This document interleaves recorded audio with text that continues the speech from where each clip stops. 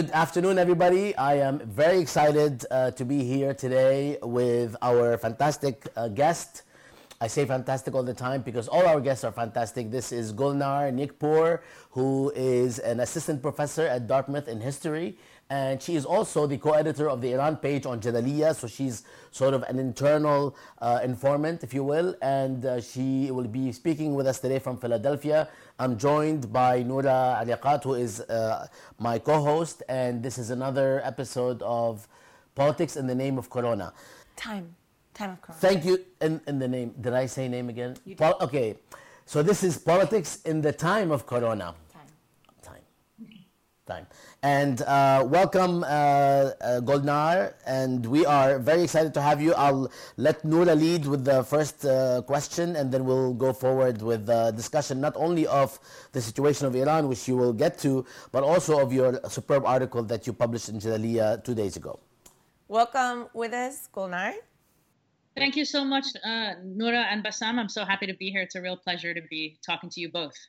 So we're really keen on getting into the weeds of your article where you interrogate carceral regimes and how Iran has responded to this particular crisis and what prisons look like and the history of prisons in Iran. Before we do that, it is incumbent upon us to ask, how are you and how are you doing during these times? Yeah, thank you. Like many others, I'm anxious, scared, and angry, but at a health level, I'm doing okay. Most of my, close people are all doing okay, doing sort of daily check-ins, making sure that everything's okay. For those of us who have loved ones in multiple countries affected by the virus, we're doing lots of weird time Skypes and that kind of thing, but hanging in there as best we can. That's great to hear. And I hope you all remain in health and wellness. So yes, same to everybody out there. I hope everyone's doing okay. Thank you. So as I mentioned, you recently published an article on Jadaliyya that reflects your scholarship and your intellectual work on the development of prisons in Iran. I guess we'll begin in the moment of the present before we go backwards in thinking about how the crisis has illuminated what carceral regimes mean in this moment, and specifically beyond security and surveillance and policing, prisons mean in this moment. We've seen that a number of the worst crises have hit prisoners, such as at Rikers Island, where now the governor is planning on, they're going to release 1,000 prisoners, but in Iran, they're ahead of the curve, where 70,000 of 240,000 prisoners have been released temporarily. Can you tell us about that? Yeah, absolutely. So in the article that was published a couple of days ago by Jadaliyya, that came out of my work on prisons and prisoners. I'm writing a book on the history of prisons and prisoners and sort of carceral regimes in modern Iran. But also I'm trying to actually keep up with this deluge of daily information on Corona in the Iranian context. So, as we know, the Corona crisis has hit Iran quite hard. As it has very similar reasons to why it's hit the United States quite hard. Its leaders were minimizing of the issue at the beginning, not really letting out full amounts of information. There was a lack of testing, and Iran, of course, also has to deal with the reality of sanctions, which has limited its ability to get medical supplies. And I was trying to find out what was happening in Iran's prisons, because, of course, following the news in prisons for over several years, public health crises in Iran's prisons are not new. There's a lot of public health outcry about the spread of HIV/AIDS in prisons, about the spread of...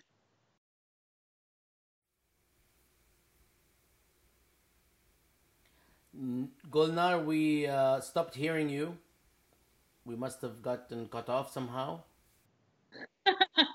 Yeah, sorry about that. I'll dive back in and I'll let you figure out exactly how to go from there. Yeah, so before I was cut off, I was saying that there are already a lot of sort of information about the spread of very sort of disastrous spread of HIV/AIDS in Iranian prisons, hepatitis C, tuberculosis. This is something that public health advocates have been very, very worried about. And so when the coronavirus crisis hit in Iran, I knew that this was going to be a huge disaster in its prisons, which have issues with overcrowding. And that has been an issue in Iranian prisons since the beginning. I mean, from the very beginning of Iran's modern prison system in the 1920s being built up, the big problem that it faced is more prisoners than space, right?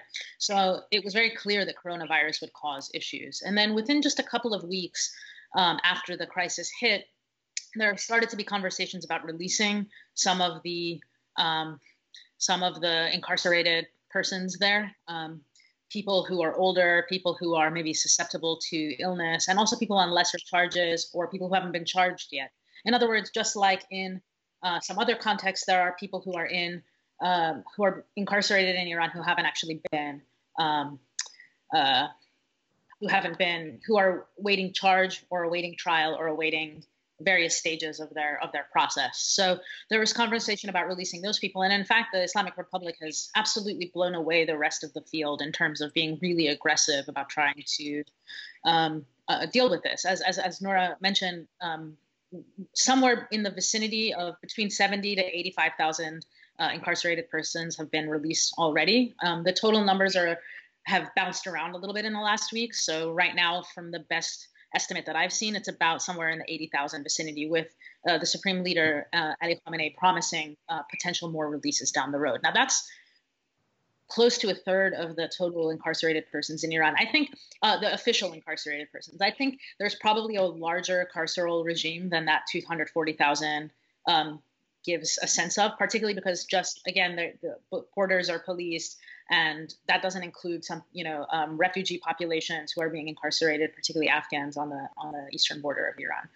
But at the same time, that's a huge number, right? Like in New York and in Pennsylvania, they're fighting, prisoner rights advocates are fighting to get 1,000, 2,000, 3,000 people released.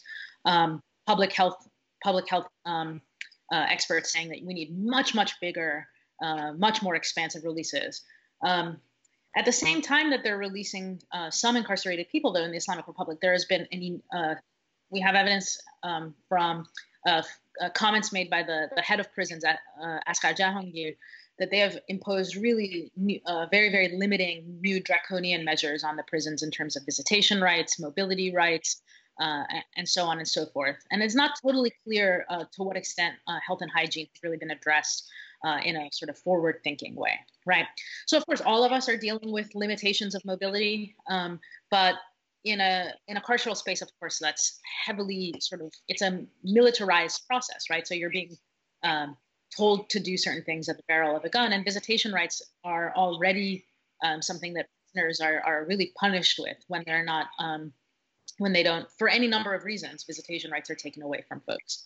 So there have been a number of uprisings in Iranian provinces, in particular, 2 in Lorestan, in small cities in Lorestan, and 1 in Azerbaijan, Iranian Azerbaijan in Tabriz.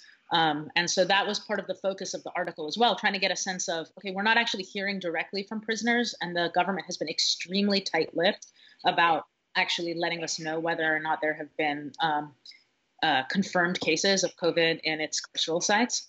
But we do know that prisoners are to some extent taking matters into their own hands. In two of the revolts, there were escapes. And I think it's quite telling that in one of the Lorestan cases, many of the escapees were people who had only just been arrested in recent weeks and who hadn't gone through the process of trial yet, right? So there are people who are really that's not typically who organizes a prison uprising, right? If it's only your second, third week in incarceration, that's not typically when you're organizing to have a prison break. And so I think that speaks to the level of fear that people are living with in those spaces, in incredible enclosed and cramped spaces. And in the provinces, those prisons are typically much less well kept. They have much poorer hygiene, less access to clean water. The one in Ali Godaz, which was one of the revolts, is one of the sort of most older, most crumbling penal institutions in the country. There's been promises of building a new prison for several years, and so I think it's also quite telling that that's where we're seeing the most unrest. So there's a few, I think, instinctual questions folks will have in response to what you're sharing with us. So I'm just going to ask both and have you respond. The first is, where are these prisoners? You know, there's a policy. They're not being released. This is not that they're out. This is that it's a furlough, right? It's a medical furlough. So where are they being kept, and under what conditions? Number one, in terms of what we can learn from that. But number two, and more pressing analytically, based on your research, what do you think, based on the development of Iran's prison system, prepared the Islamic Republic to make this forward-thinking move at such a high rate, at such a quick speed, a rapid speed? Yeah, so I'll answer the first part of the question first. Yeah, the release is quite a short-term medical furlough. At first, the release was going to be until about early April, the first week of April. And then just a couple of days ago, President Rouhani said that it would be until about mid-April, the medical furlough. So they're slowly kind of trying to move, seemingly hearing that, okay, just a couple of weeks is really not going to be enough. And it's, from what we know, the incarcerated folks that we've heard from have largely been those who are prisoners of conscience, or people who have been arrested and incarcerated on essentially political crimes, right? And for the most part, they seem to be under house arrest. They're getting ankle bracelets. So they're still part of that kind of carceral continuum, right? They're not just out and free. But the idea is that they're able to better quarantine and keep more social distance, right? And in prison, that's something that you simply can't do. As far as all 80,000 people, there haven't been good details about provincial, relatively, of course, this is going to affect people differently, right? Like, some people are going to have a home where they can go and be relatively socially isolated, and others are not. But at the same time, again, it's a kind of more of it's a medical furlough, and essentially a kind of a part of the carceral, as I said, part of the carceral continuum, where they're still being they're basically still sort of in the system, and they're expected to go back. So as far as the decision, though, I've been thinking about that quite a lot. Because Iran is one of the more heavily carceral states in the world. It has the 8th highest prison population in the world, although a smaller per capita rate than, most of the major powers, the U.S. Not higher than the U.S., just to make sure. No, absolutely not. Nobody is. Nobody is. Nobody is. U.S. is, not only is the U.S. number one, but they're number one like 3 or 4 times over. But I think there's two parts of it. One is that there's a history of a longer standing history of medical furlough in the Iranian case, with other issues, with other public health issues. And so it's something that actually public health advocates have advocated for successfully in the past. So this wasn't a first, which has not nearly as much been the case in some other contexts. So this wasn't there was already an infrastructure in place in which they could, release a bunch of people and still have them relatively surveilled, right? So part of that is an infrastructural issue. And the other is, again, that I think the Iranian case, although especially drug users and people on minor drug offenses are incarcerated at extremely high rates, I don't think that the penal system has included all sorts of different components to the carceral continuum. So internal exile, sending someone to a far off place, exiling them to a different kind of carceral space, imprisonment, home arrest. These are all parts of the sort of structure of how the carceral system works there. And I think that broader mechanism allows for something like this, which is a welcome thing. It's welcome that they allowed 80,000 people to go to home even for a short time. As far as in a comparative model too, I think that there is just, I was trying to think what would happen if 80,000 people were released en masse in the U.S. context, or the sort of per capita, a third of the penal population was released en masse. I think you would see an enormous amount of sort of media antagonism towards that decision. Whereas in the Iranian context, I think that of course, the media is just going to be the Iranian media is just the state media. But in the Iranian context, I don't think that you have that same kind of antagonism towards the idea of releasing large numbers of people. It seems like there has been a fairly positive response to their decisions. So I think all of that kind of comes into play, because the way that incarceration is politicized in the U.S. and the way that it's racialized is quite particular, and leads to a real sort of antagonism towards incarcerated folks. So I have two more questions. I have actually many more, but I'm going to limit it to two. One is about, let's focus on Iran and then go back to the global, because you were doing both right now, right? So I want to focus a little bit more on Iran before you take us, and this is all from your fantastic article. So on Iran, you have this great line that helps us think about it in a comparative context. That whereas in the early 1980s, it was the Reagan administration that basically pledged a war on crime that based on these very overt racial tropes that expanded our prison population exponentially.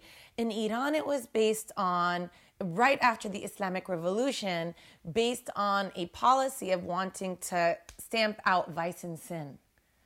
So can you tell us a little bit more about how you think about those things alongside one another? Sure. So one of the things that I'm trying to do in my broader research is bring the conversation on prisons and prisoners in Iran to include all prisoners, right? We've gotten a lot of really brilliant work out of Iran and out of the Middle East more broadly on political prisoners, in particular, those whom we call political prisoners, folks who are part of political parties, who are incarcerated for essentially thought crimes or actions against the state that are political, overtly political in nature. But sort of influenced by a whole world of brilliant African-American activists, scholars, folks like Angela Davis, Mariam Kaba, Wilson Gilmore. So, Gilmore. There's the names go on and on. I started thinking about, well, the carceral rate in Iran jumps right at the same moment that it jumps in the United States. And it's not only these two places. There's a similar jump in Brazil in the early 80s. There's a similar jump in some East Asian countries. So I was trying to think of, a lot of the work on Iran really thinks, okay, well, what happens in 1980, 81, 82? Of course, that's right after the revolution. That's clearly why anything is happening, right? But then there's clearly more to it, right? If several states are thinking about engaging in a war on drugs at the same time, that's also part of a kind of global zeitgeist, right? But in the Iranian case, it's very clearly linked in the early part of the establishment of the Islamic Revolution towards a revolutionary promise of eradicating sin, vice, the sort of the problems that arise from a improperly moral public, sort of westernized public. So you have revolutionary leaders saying things like, well, there's mass arrests and mass incarceration and even mass executions of drug users or on folks who are held on drug charges. And Iranians were being told in that era that this is part of a sort of cleansing, right? A cleansing that's going to eradicate these things from the face of the country. That did not happen. Drug use and drug addiction rates have only soared exponentially in the last several decades. And actually, Nora, to your earlier question about why we saw these medical furloughs, I think part of it is that we actually see in the Islamic Republic since the late 90s and into the 2000s a little bit of a shift in thinking on drug use, where there is more of an openness towards essentially what would be public health and sort of healthcare responses towards the drug epidemic in Iran. That is, you can't just carceralize your responses, right? So there are even quite conservative members of the government saying things like, we need to decriminalize certain kinds of drug use. We need to legalize you need to actually control these substances in ways that can help people not suffer addiction. So there's much more of an awareness in the last really 2 decades that addiction is a disease. It's not just something that is an issue of sin and vice, right? But that early 80s moment, that 80s and 90s moment was very kind of politicization of drug use around the revolutionary rhetoric of the state, that the state was capable, that Islam itself, an Islamic revolution, was capable of eradicating the problem of drug use in the country. And that, yeah, go ahead, Bassam, sorry. And it's also, I mean, if you look at the early 80s and on to the 1990s, it was a time that much of the globe several countries were moving in a conservative direction in various ways, whether it's Thatcherism, Reaganomics, and the onset and the maturation of neoliberal policies that actually produced much higher rates of incarceration. In Iran, of course, you had the revolution. You also had a war in which critics had to be silenced, or basically the state had to act in a certain manner to deter critique and subversion. So a lot of this stuff actually is important as far as this question of incarceration. But I also wanted to ask you if I'm not sure if you're able to answer it, because it might be also a technical question. The rate of spreading of any sort of disease in prisons must be exponentially higher than anywhere else because of the proximity. Is this something that you can speak to? Yeah, that's absolutely right. So if you look at there's actually the World Health Organization has an entire sort of component of its work is working on rates of disease spread in carceral spaces and what folks need to do to try to eliminate certain dangers. And public health officials and prison advocates in Iran have worked on some of these things. I mean, in piecemeal ways and against sometimes quite hostile conditions. But part of the point that I was trying to argue in my piece is that there are certainly ways that you can make, if you insist on having sort of the modern prison system like the one that we have, there are certainly ways that you can alleviate some forms of the spread of disease or human suffering, right? But you cannot eradicate those things because the prison itself is a petri dish for disease.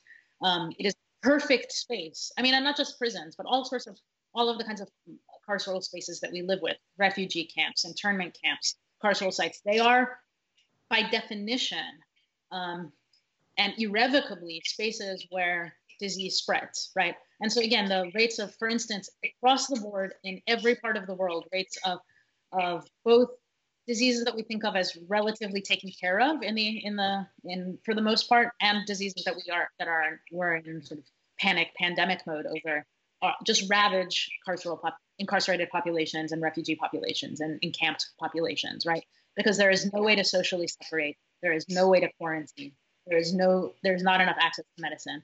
So by definition, by incarcerating large groups of people, you are damning them to dying at much, much higher rates of both preventable and sort of new diseases. And there's also a lot less interest among authorities to invest in discipline, in actually imposing discipline, because the costs are not as high. I mean, of course, there are attempts, but this is something that I've noticed. I mean, as you know, we're all at home, and I've been watching a lot more than I should of network television, and I haven't seen one serious report on these spaces, which is again a function of the lack of investment and interest in those spaces, not just on major network televisions, but in general, even in public discussions, even online. I have not heard or read much at all about this question. Yeah, and I'll take it back to the sort of some of the points I was trying to make in the piece, which is that those who are caught in the dragnets of these wars on drugs in the 80s, for example, the Iranian one, those are political decisions by states, right? That we're going to undertake this kind of mass process of arrest and criminalization and incarceration, right?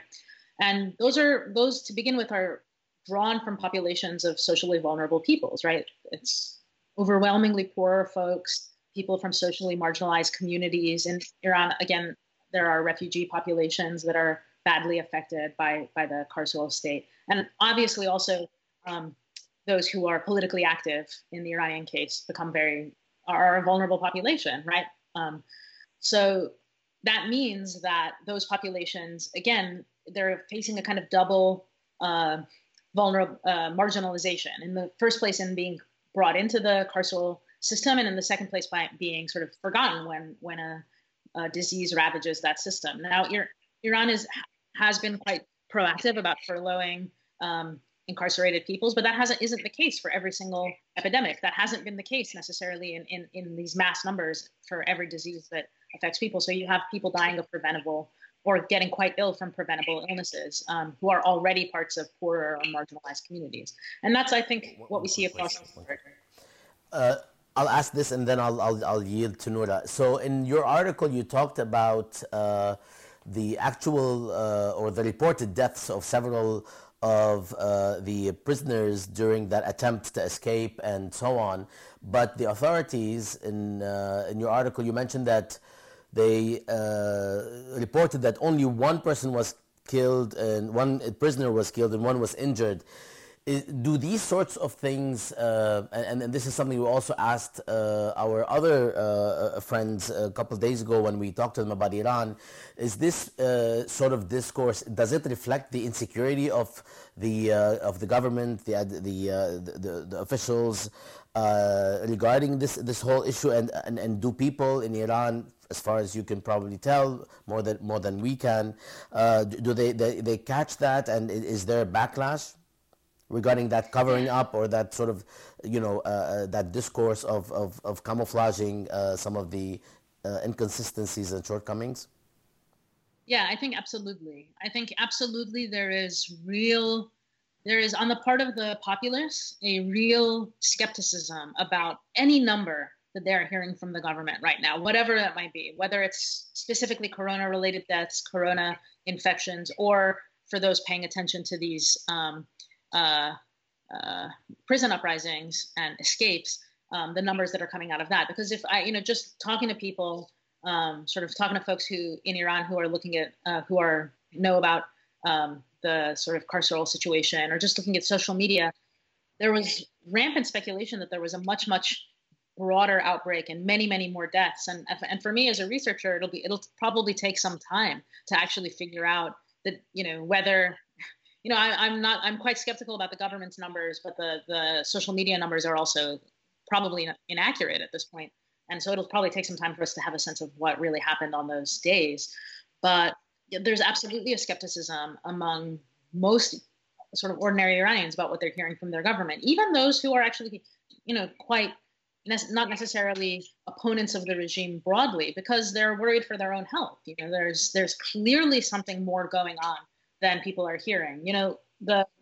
It's very, very clear from when Corona was first, there was first announcements of deaths, of Corona-related deaths in Qom in mid-February to now, that there's just been a lot more happening that we haven't heard the numbers on.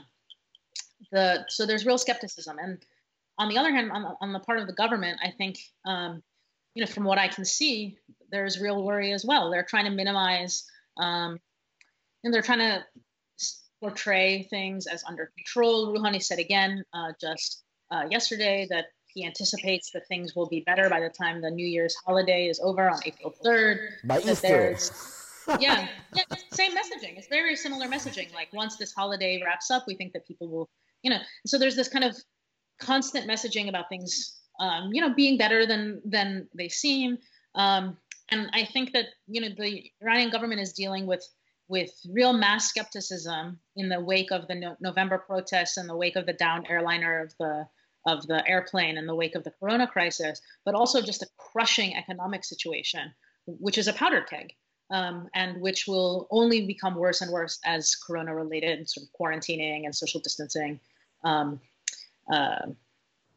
takes further root. Because Gulnar, finish your thought. No, and I was just going to also mention the escalating sanctions being the third part of the equation there. But I wanted to, just as we wrap up, to take it back to the global scope that you also intimate and allude to in the article, which is about the prisoner revolts. You've mentioned already 3 in Iran, in several, at least 3 provinces, but you also referred to revolts in Italy and elsewhere in your article. So can you walk us through that as we think about this on the global scale, and thinking about a space that is out of sight, out of mind for most the general population? And before you start, sorry, and as you do that, feel free to sort of end with any last thoughts you have, so that we don't like, because we are so tempted. We were talking about this article before we spoke with you, so we don't get tempted ourselves to sort of keep asking, so that you can wrap up after you answer. I will do my best. But yeah, so, of course, I know the Iranian situation and the Iranian context better than the Italian or the other spaces where there seem to have been uprisings or revolts or unrest or incidents or whatever. I know of several, in fact, protests in over 25 prisons in Italy, seemingly spreading like wildcats style. Having to do both with fears of corona and also just the sort of top-down brutal imposition of these draconian measures, and especially the sort of curtailing of all visitation rights and all any kind of contact to the outside world, because that is in itself terrifying, even in non-corona situations. So there's been several sort of protests in Italy, and the right-wing Italian government has promised an iron boot response. That has been their own language, and they've been very, very slow to release incarcerated folks. They've released a couple thousand, but there's been calls for more. There was a big protest in Bogota, Colombia. There's been some signs of unrest in other places as well, but it's hard to link. It's hard to know if exactly, because the governments are sort of suppressing information about them, and it's hard to know exactly what's on the prisoners' minds, what's on the people on the inside's minds when they're protesting. Because even in our normal circumstances, there's many, many prison protests that we don't hear about. And there are, of course, in the U.S. context, there's been several hunger strikes in both in ICE detention camps and in sort of ordinary detention situations. So there's a wide range of different strategies that incarcerated folks are using, and folks who are being held in encampments are using to try to bring public attention to their plight. Which is why in the article, the big takeaway for the article for me, and a big takeaway for me in the book that I'm working on more broadly, is that we really need to expand, especially those of us who think about and work on Middle East context, we really need to expand what we mean when we talk about political prisoners. There's clearly those, and in the Iranian context, clearly there are many hundreds and thousands of people who are arrested for their political ideas, and that we should be using our every last breath to fight for those folks. But at the same time, even those on, let's say you're arrested on drug charges or sex work charges, or you're a refugee, or these are all part of a long-standing process of political decisions, political institution building, and processes in which certain people are rendered vulnerable or rendered disposable, and others are rendered sort of more valuable, right? So it is my position that we have to think about all of these as political prisoners in a certain way, or to at least start thinking about how we can connect these different movements. There shouldn't be sort of public health movements over here fighting for a few rights of some prisoners and others. There's got to be a way to kind of connect these conversations, because we have to sort of think about the ways in which just ordinary folks who are captured in the New York City dragnet and are at Rikers are themselves the victims of political decisions and political processes. So in the U.S., we know that these are poor people and people of color, particularly African Americans, Latinos, and indigenous folks. And of course, that's also the case in the Iranian context, where we've seen these uprisings in these provincial areas. There was just an uprising 2 days ago in Tabriz with a lot of Kurdish prisoners in particular. So again, socially vulnerable people are often caught in these carceral systems, and we have to think about that as a broader political project, and then focus our politics against it, right? If that is a political project, then our own political project has to think expansively about these links. Thank you so much, Golnar. Free it all. We could actually go on and go. We can actually go on and on. But if there's anything else you or Noura would like to say before we wrap up, and I'm sure we will speak again. Yes, just thank you guys both for giving me the opportunity to come on here and talk to you today. It's nice to see your faces in these quarantine times. Same here. And we'll be in touch. Yes, absolutely. Yeah. Thank you so much, Golnar. Take care. Talk to you soon. Freedom all. Take care.